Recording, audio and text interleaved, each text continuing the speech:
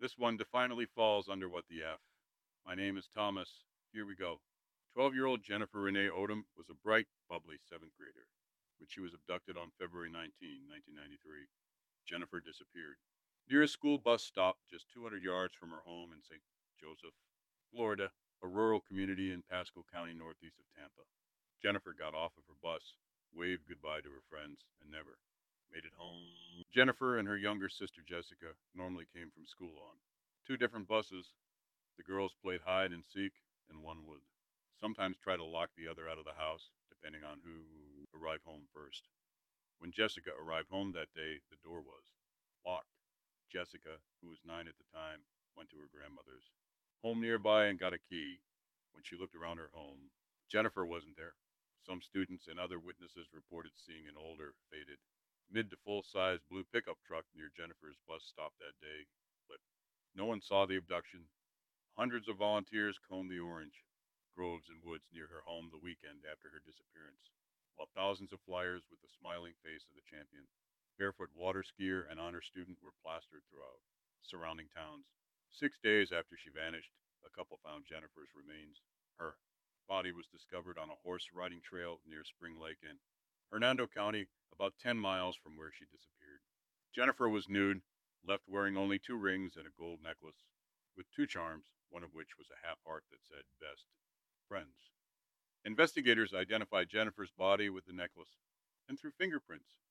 Jennifer's clothes, including a red sweater and a white zip up Hooters sweatshirt, a white turtleneck shirt, white denim pants, and black lace up style boots, have never been found. Detectives said she died of head trauma, possibly from a blow to the head, likely in the same stand of pine trees where she was found. She was killed soon after she was abducted. On January 5, 1995, nearly 2 years after her murder, a couple hunting for scrap metal in a rural area of Hernando County discovered Jennifer's book bag and clarinet in a trash pile in the woods. The bag and case were found in heavy brush near a dirt road 30 miles from her home and 18 miles from where her body was found. At the time, investigators said the way those items were concealed suggested the killer was local and familiar, with back roads and out of the way places to hide things. Fingerprints were lifted from the book bag, but have never been connected to anyone.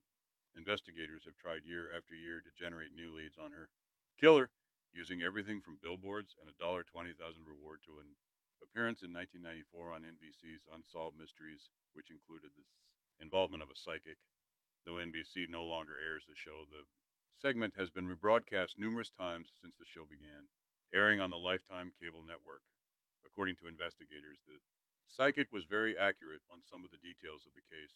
She theorized that more than one person was responsible for Jennifer's murder. The case is among several featured on a special deck of playing cards distributed to jail inmates in Hernando County and throughout Florida. Jennifer Odom is pictured on the Queen of Diamonds. In 2013, Hernando County Sheriff Al Ninuez announced he was dedicating a new full-time detective to the case. Two civilian volunteers also conducted a top-to-bottom review of the case, going through every document, report, and piece of evidence gathered.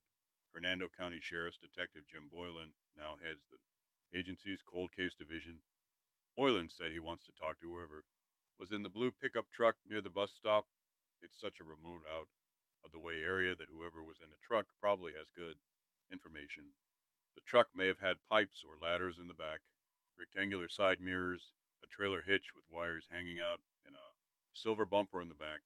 In June 2013, word began to circulate about a possible break in the case. Authorities, along with agents from the FBI, converged on a two story home located at 1207 Pompanic Saint in San Antonio, Florida. The search led investigators to the waters of Lake Juvita, which is located directly behind the home. The Pasco County Sheriff's Office would only say that they were searching the lake, which is located only 4 miles from where Jennifer was abducted, for a vehicle. No other information on the search has ever been made public. The home by the lake is owned by Al Kafer, who was 46 at the time of Jennifer's murder. Kafer, a member of a prominent Dade City family that ran a downtown pharmacy and other businesses, has been questioned in the case. He now lives in Anchorage, Alaska, but said talk of the investigation seemed to be on everyone's lips when he came down to visit in April 2013. Kiefer was contacted by reporters in 2013 and recalled the investigation, but declined to discuss details without an attorney, despite thousands of tips, hundreds of leads, and close to 1,000 interviews. Her killer has never been caught. Police believe they have finally solved the 1993 murder of 12-year-old Jennifer Odom, who disappeared after getting off a school bus. Authorities in Hernando County say a DNA match has identified her killer as Jeffrey Norman Crum, 61, who is already serving 2 life sentences for a 2015 sexual battery and attempted murder conviction.